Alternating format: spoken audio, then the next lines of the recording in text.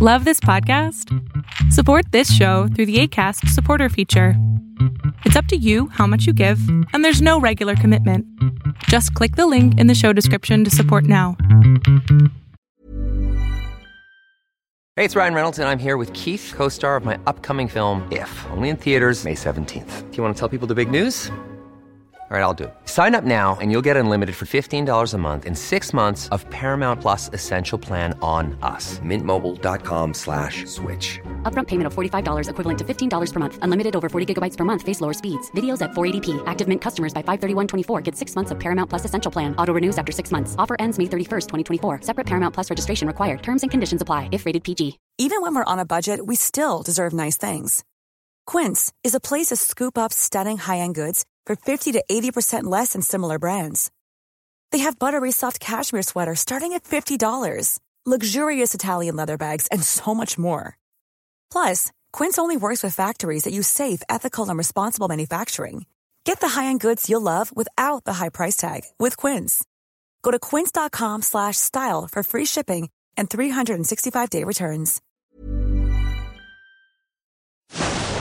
Fiction, science fiction, horror, fantasy, crime, LGBT, thriller. You have now entered the House of Mystery with your hosts, Eric Shapiro, David North Martino,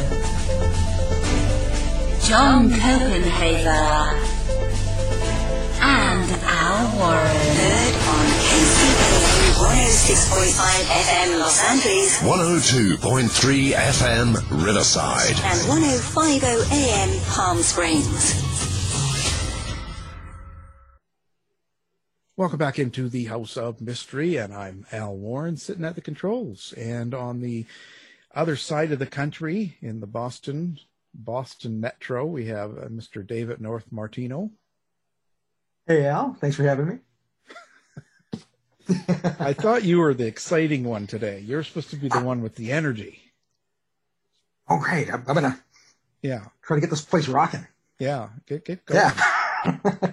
Do a shooter or something, man. Yeah. Need some energy. Well, we've got a great guest today. We've got an author and another one that we got from Mickey, so it's creative. Should be a good one. It looks like he's written a lot of books and he's got quite the history. So, Mr. Edward Lerner, thank you for being here. My pleasure. Wow, you've got quite the background. So you were a physicist and computer engineer before you got into writing. Wow. So what made you change to get into writing? Well, there were two things going on. I got into it as a hobby back in the 80s. I was complaining about something I was reading, and my wife said, I suppose you could do better. So I had no choice. Okay, so that became a hobby. After I continued in my career for a while and reached the point where I'd been at it for 30 years, as much as I enjoyed the techie stuff, I was ready to do something different. In 2004, I sold my second novel that I'd written as a hobby. Selling two means the first one isn't a fluke. And at that point, I said, well, time to try it. Let's see what I can do with writing. And I have not looked back. How would you classify your writing? Like, what would you call it if someone were to ask you, what kind of writer are you? I do mainly science fiction and techno thrillers. Less often I do popular science. I try to stay faithful to that scientific and engineering background. There's a subset of science fiction with the awful name hard science fiction. It doesn't mean it's difficult to read. It means you try to pay attention to science. And that's what I write. Does that cause a rift in the writing world in science fiction and that area? Is there a split between the group? There is. Well, first of all, there's the divide between science fiction and fantasy. So I have no dragons, vampires, or zombies. Within the science fiction side of things, there's a lesser split between what I'll call science fiction and science fantasy. A lot of people who write what they call science fiction basically wave their hands and just use a trope. If we could travel faster than light, what happens? It's sort of magical, and we'll just go with that. My kind of science fiction writer, a lot of the time, just tries to avoid faster than light travel, since we don't know how to do it.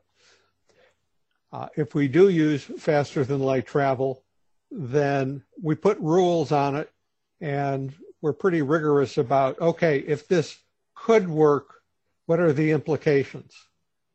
So you're absolutely right. There is this spectrum of writers, and whether they want rigor or just like throwing aliens into their stories. So you're more into the kind of proven science, I guess we would say. That's about half my writing. In this so-called hard science fiction, there are a few ways you can do it. There are some people who stick with just science and engineering as we know it, nothing more advanced. The middle ground is reasonable extrapolations from what we know. And the final kind is, okay, let's use our imagination. Maybe there's one thing we don't know how to do, but let's suppose it is. What would the implications be? I actually do all three. Now, so you've got the background in the science, so that helps a lot, obviously.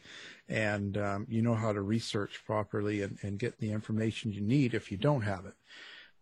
So how do you decide on what kind of a story you're going to put through the science and the characters you're going to use for that story? One of the things I love about writing science fiction is if I get curious about a topic, it gives me focus. It's all well and good to say I'm interested in some subject and I'm going to study it on my own time. That doesn't really work. It's too unfocused. When I decide I'm interested in some kind of science or technology and how it might work and what its limitations are, and I put it into the framework of a story, then all of a sudden there are all manner of constraints. And I wind up focusing, digging more deeply into things. Years ago, I did a book on nanotechnology and how it could be applied in medicine. That's called Small Miracles, and it deals with tiny robots that could be injected into the bloodstream to help cure you from the inside. I learned so much biology working on that story. It was just a wonderful experience. And it wasn't just that I decided to study on my own. I reached out to biologists and doctors and neurologists and explained what I was doing. And about 1 in 3 academic experts I reached out to was delighted to help. That's a pretty consistent average, no matter what the topic is. Do you feel that with the science and technology in the story, does the real world science ever get in the way of the plot or curtail the drama? And or do you think that, let's say, with readers of hard science fiction, that maybe they care more about the science than the characterization itself? I would not say it gets in the way, quite the opposite. If everything is possible, then life is too easy for the characters. The characters have to worry about, well, where are the resources to do whatever it is? How fast can they get from where they are to where they need to be in the story? What can their opponents actually do? All of those constraints make a story realistic. It's absolutely true that developing the story sometimes it becomes challenging to work around those constraints. And occasionally that leads to a little bit of rework. But the bottom line is it's a more realistic story, and I've made the characters work harder. To your second question, do the kind of folks who like rigorous science in their stories appreciate that kind of background? That's kind of the definition of that reader. Mm-hmm. And it's not just that there are some science fiction readers like that. You know, there are lots of genres like that. If you're writing Westerns, your readers expect a certain amount of color about the West. If you're writing historicals, they expect all sorts of details about how people lived in whatever era you picked. So I think a lot of depth in whatever makes a genre unique is what the readers of that genre are enjoying. That doesn't come at the expense of plot. It's in addition to plot. Makes sense. Now you just got a new book out here, just in May. It looks like May 25th, and it's called Deja Doomed. Let's talk a little bit about that. So, what's the premise of this book? Okay, there are two premises. The more familiar one is that the major powers of the world are engaged in a space race, and that doesn't take too much imagination, not just because it happened to us in the 60s, but it's happening to us again. You know, the Russians have already said they're pulling out of the International Space Station in a few years. The Chinese just launched their own space station. The Chinese are already talking about going to the moon and to Mars. So premise one is a new space race. Premise two is more science fictional, and it has to do with the question of, are we alone in the universe? There are lots of stories about different kinds of encounters with aliens, first contacts or radio contacts, or space opera like, Star Trek and Star Wars. A less familiar version of this is archaeological contact. The universe is a very big place. It's existed for billions of years. Maybe we haven't met any aliens because they're far away and they don't overlap with us in time. So in Deja Doomed, the opening has to do with the discovery on the moon of a dead alien, because the moon has a vacuum and bacteria aren't going to eat a body that's flash frozen. That body could be millions of years old. We don't know. And what happens is the American explorers on the moon and the Russian explorers on the moon both want to find out what's up with the alien body that was there.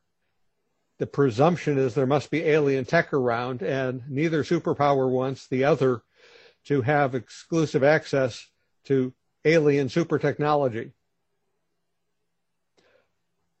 So that's the setup. Wow. So, but if this happens on the moon, the far side, the dark side, as some people call it, but I didn't think we'd ever really been to the moon. Isn't that just all? Don't even go there. The Chinese have even landed a robotic mission on the far side. The United States has not done that yet. We've seen the far side by sending things in orbit around the moon. Yeah, but the Chinese are in on it, so. And the Russians. But does that bother you, the way a lot of the mainstream society right now is kind of gone off the rails as far as science and achievements, especially in the recent 5 years or so? It does bug me how anti-science a subset of the population is, and it's to everyone's detriment. Science has proven itself to be one of the best tools humanity ever had to make sense of life and to improve our lives. And if you distrust it and disbelieve it, you get things like out-of-control pandemics. Yeah, it's certainly been interesting. It could be science fiction. Do you ever... I wish it were fiction instead of real. Yeah, it's like a really bad movie, you know. I wonder, but like, so you've got the science and you put a story in here. Is there a subtext? Do you put something throughout the book? So if I take home Deja Doomed and I read it, besides the story and some of the science knowledge I get from it, is there a subtext, or is there something you want me to get out of that book besides that? Okay. I'm not primarily a message author. I write mostly to entertain. To the extent there's a subtext, it's optimism, it's positivism, that yes, the universe may throw us pretty messy problems, and without spoilers, I can't tell you just how thorny the problem is that I throw at these characters. But there are also ways out, and science and engineering offer those possibilities. So that would be the subtext. No dystopias for me. No, yeah, a little bit more of a positive. Now, your characters, where do you get your characters from? How do you create them? Are they from people you know, from seeing people somewhere in the coffee shop, or where does that come from for you? It comes in two stages. The first stage is figuring out what types of characters fit an evolving storyline. So if I'm going to set a story on the moon in the near future, only certain kinds of people are going to be there. I probably won't have a ballerina. Oh. But having picked the kinds of characters the story requires and the type that can credibly be there, which in this case are primarily engineers, scientists, astronomers, medical specialists, then I have to flesh out those people. They have to have personalities and families and friends. And for that stage of the process, yes. Then people I know, people I've seen, people I've read about get to lend themselves to the characters I'm fleshing out. I wonder, do you find it a bit of a challenge to write, because this is you're dealing with Russians and Americans and a space story involving the moon, but is it a challenge nowadays with so much of the political correctness to be worried or be very particular about your characters and how you portray them? Well, so far I've chosen not to worry about it, and I haven't gotten too much flack for any inadvertent insensitivity. The space part of it certainly is not an issue. No.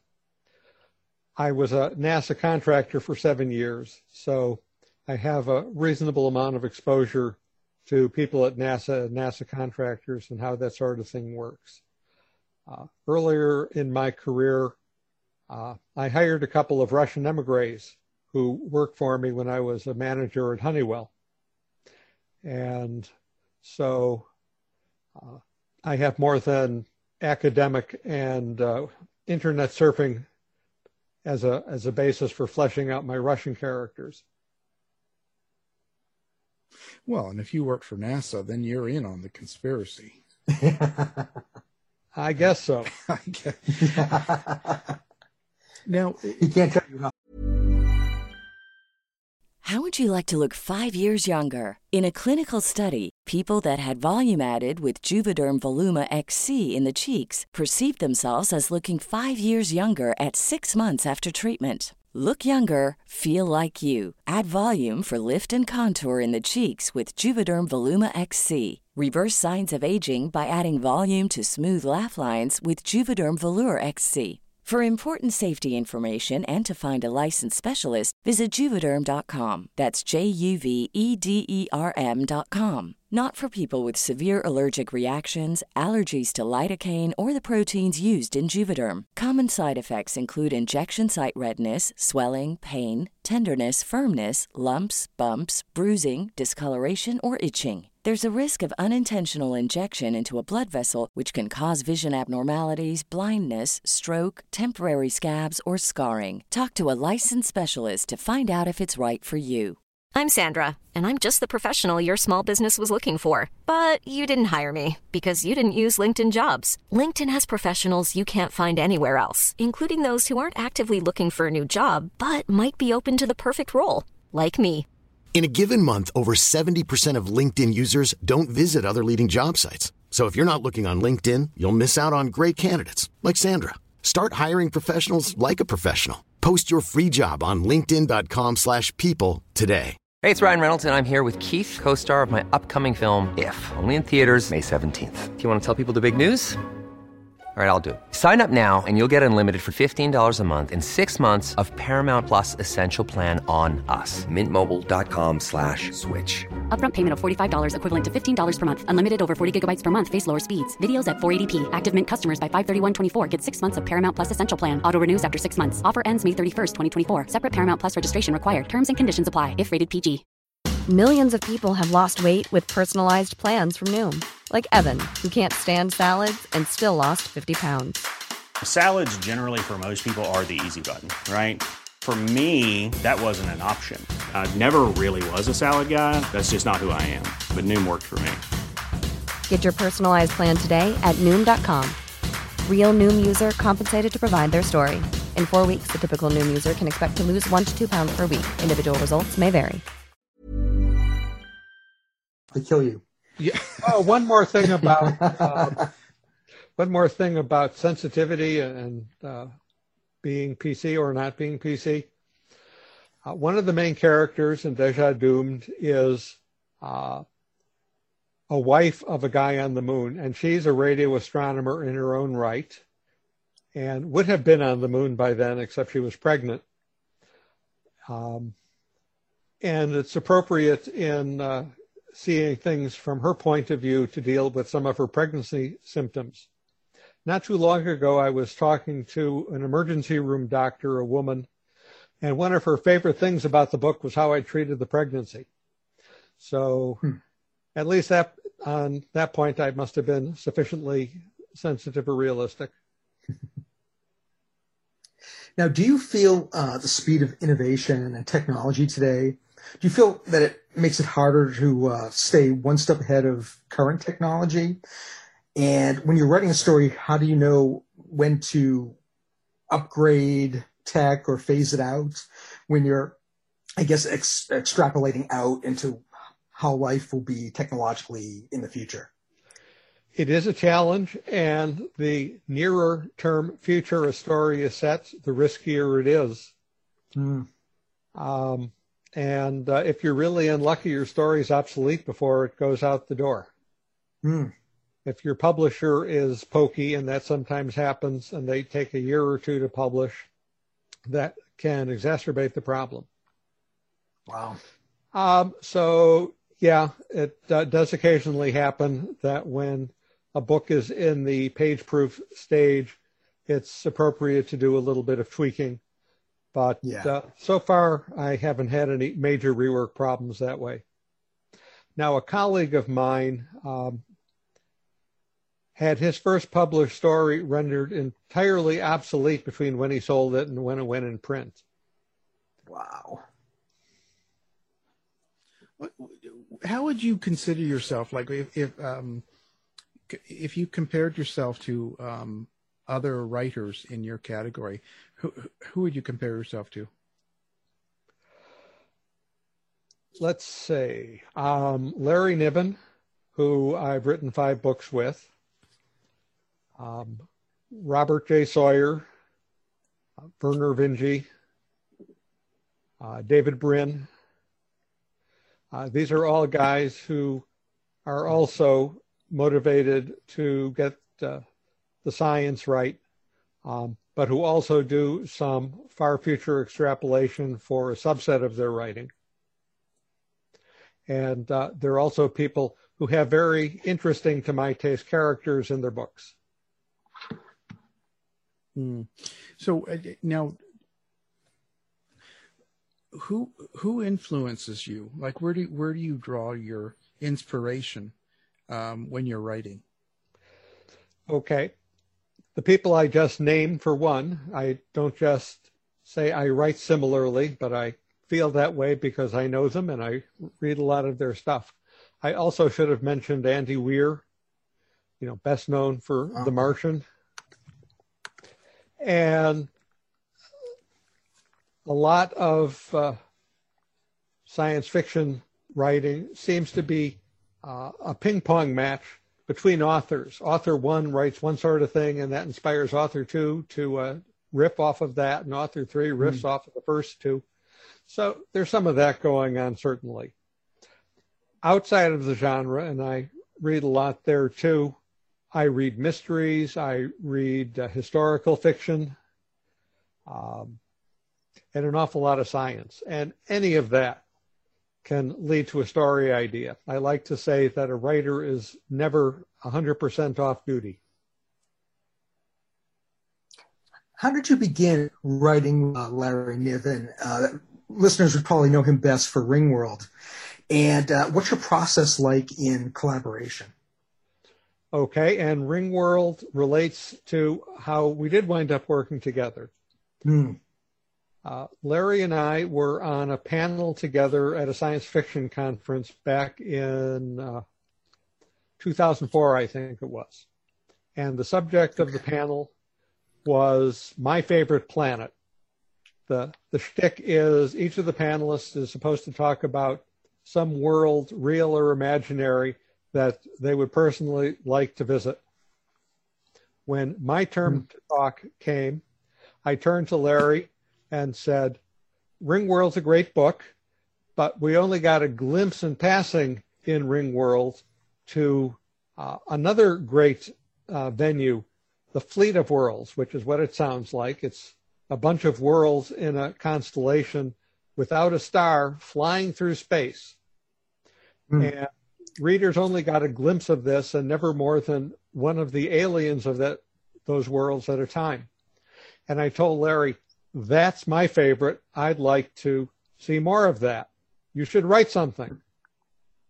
He answered at the time, I don't have a story for that. I contacted him soon afterwards and said, well, I do. So we traded some ideas back and forth, and that led to an agreement on a plot. And we wrote a book, submitted it on spec, and woohoo, we got a taker on that and on a sequel, as it happened. And ultimately, we did 5 books. Okay, you also asked about the process. Yeah. Well, Larry describes working with me as a spectator sport, which is very flattering, not entirely fair to him. Okay, so the plots are indeed mine. Once or twice he said, no, I don't think my characters would behave this way. But I was using a lot of his characters, his alien worlds, his far future super science as the basis of these stories.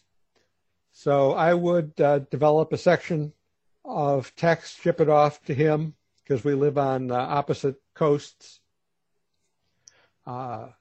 We would trade markups back and forth until everyone was happy. Then I'd write the next section of the book. And so it went. Interesting. So where do you see yourself going with this? Are you going to continue? Do you love it? Are you going to ever change the let's say the style of writing you're doing? Or I like to change my style a little bit with every book. Some authors I feel write the same story over and over again. Yeah, it's different characters, but it's the same sort of basic outline.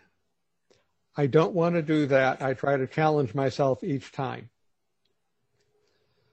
Will I run out of ways to do that? I suppose it's possible, but so far it hasn't been an issue. So I mentioned a book with medical nanotechnology. I've done a lot of near future space adventures and far future space adventures. I've done time travel. I've done alternate history. There are an awful lot of variations. And so far, I think I've been able to keep it fresh, and that's my goal. Well, you could always add a pandemic to it, right? You know. I'm pretty sure that 1,000 fad-chasing authors are out there writing their great pandemic novel even now. Yeah, what bad luck if you had written one just before it happened. Yeah. You know, but that's interesting. But when the world is crazy around you, like let's say the last few years, do you think it affects your writing? Does it get into your head, and that you write maybe? I don't know. I don't want to say negatively, but a little bit darker, maybe. I honestly don't know. I wouldn't be surprised if it affects me, but it certainly isn't anything conscious or overt. It certainly has affected my writing habits. I went through a period with way too much doom scrolling, which probably slowed down the throughput. Yeah, I think a lot of people did that. That's why a lot of writers we talk to, there's been ones that it actually had no impact on them at all. If anything, they wrote better, and others that were concentrating on too much around them. So it sort of has an effect, right? You know. Yeah. The good news was I worked at home anyway, so. Yeah, that's not much of a change for a lot of writers, for sure. Yeah, right? That's right. It's just about the what goes on outside their door, you know, and how people are acting and stuff like that. So what do you go ahead. Who do you like besides writers and that inspire you? Like, so when we go outside of writing and people in this world that you're in, is there other influences? Scientists and engineers, problem solvers. I mentioned that I tend to be optimistic, and I write stories in which no matter how bad things get, people are trying to work their way out of it. And that's what scientists and engineers do.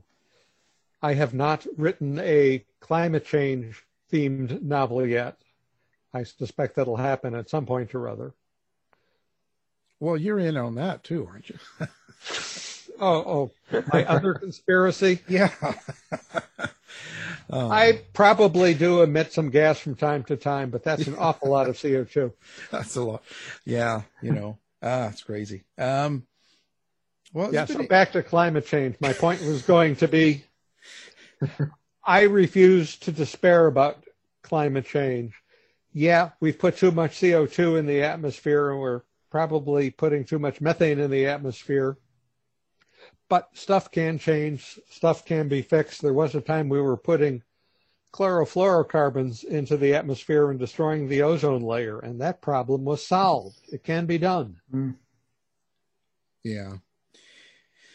Well, you know, we have to look at things positively. Well, that's fantastic. So do you have a website of your own that people can come find you, or if they are interested in following up and seeing some of your other books, where do they go? Okay, several places. And of course they have a website. I mean, I'm a computer guy. So shockingly, it's called edwardmlerner.com. Just spell learner correctly, Lerner.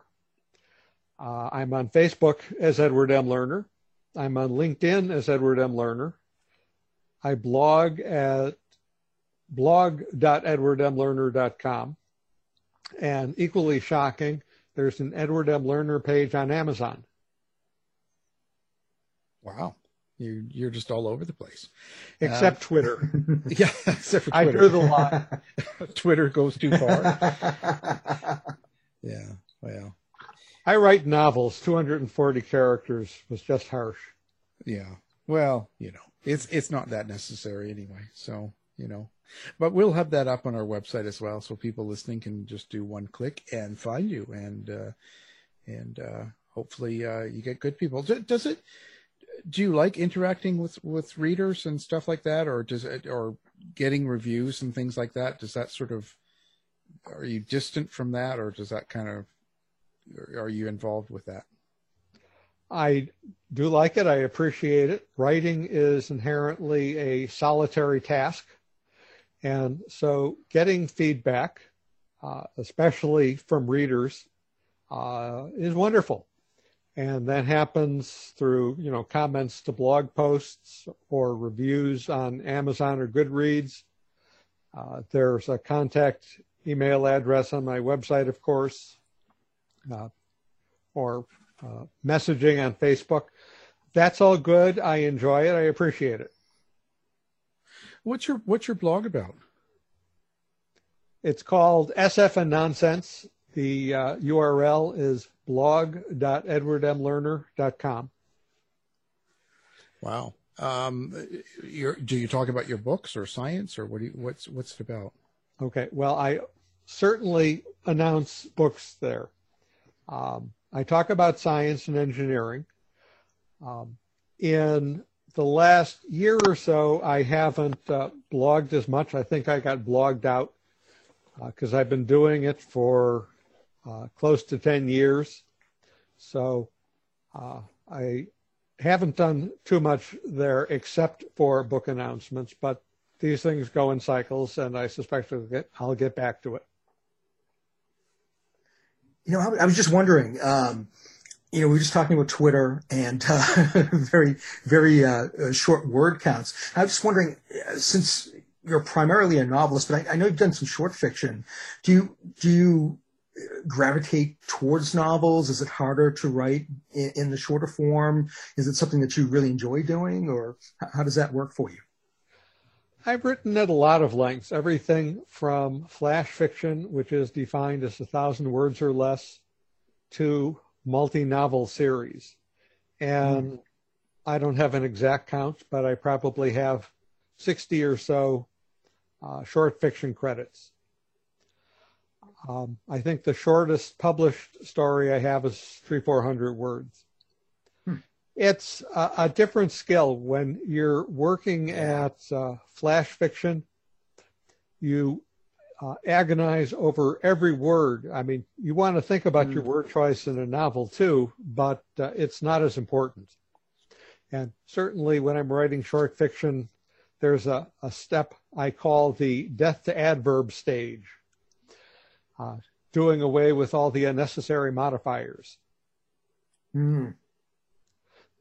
But I continue to write short fiction. I've had an arc of novelettes and a novella that's been running in the Granville Gazette last year and this year, which is an entirely different kind of alien encounter story.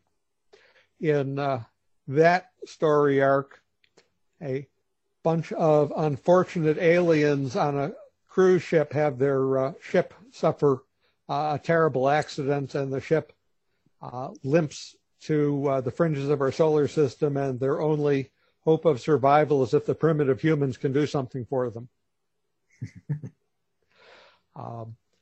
Eventually, I think that collection of stories will be big enough that I will expand them and integrate them into another novel.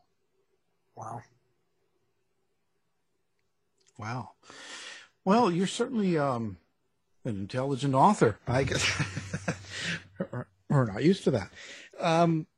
Well, we thank you for being on the show, and it's been really interesting. And the guest we're talking to is Edward M. Lerner, and his latest book is Deja Doomed.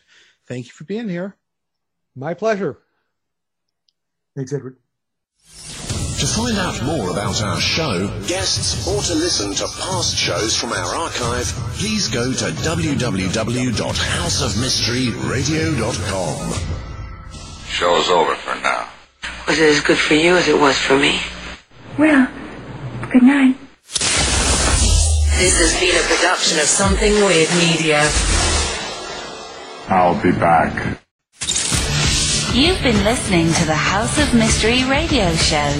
To find out more about our guests, hosts, or shows, go to www.houseofmystery.com. Show's over for now. Was it as good for you as it was for me? Well, good night. This has been a production of Something Weird Media. I'll be back.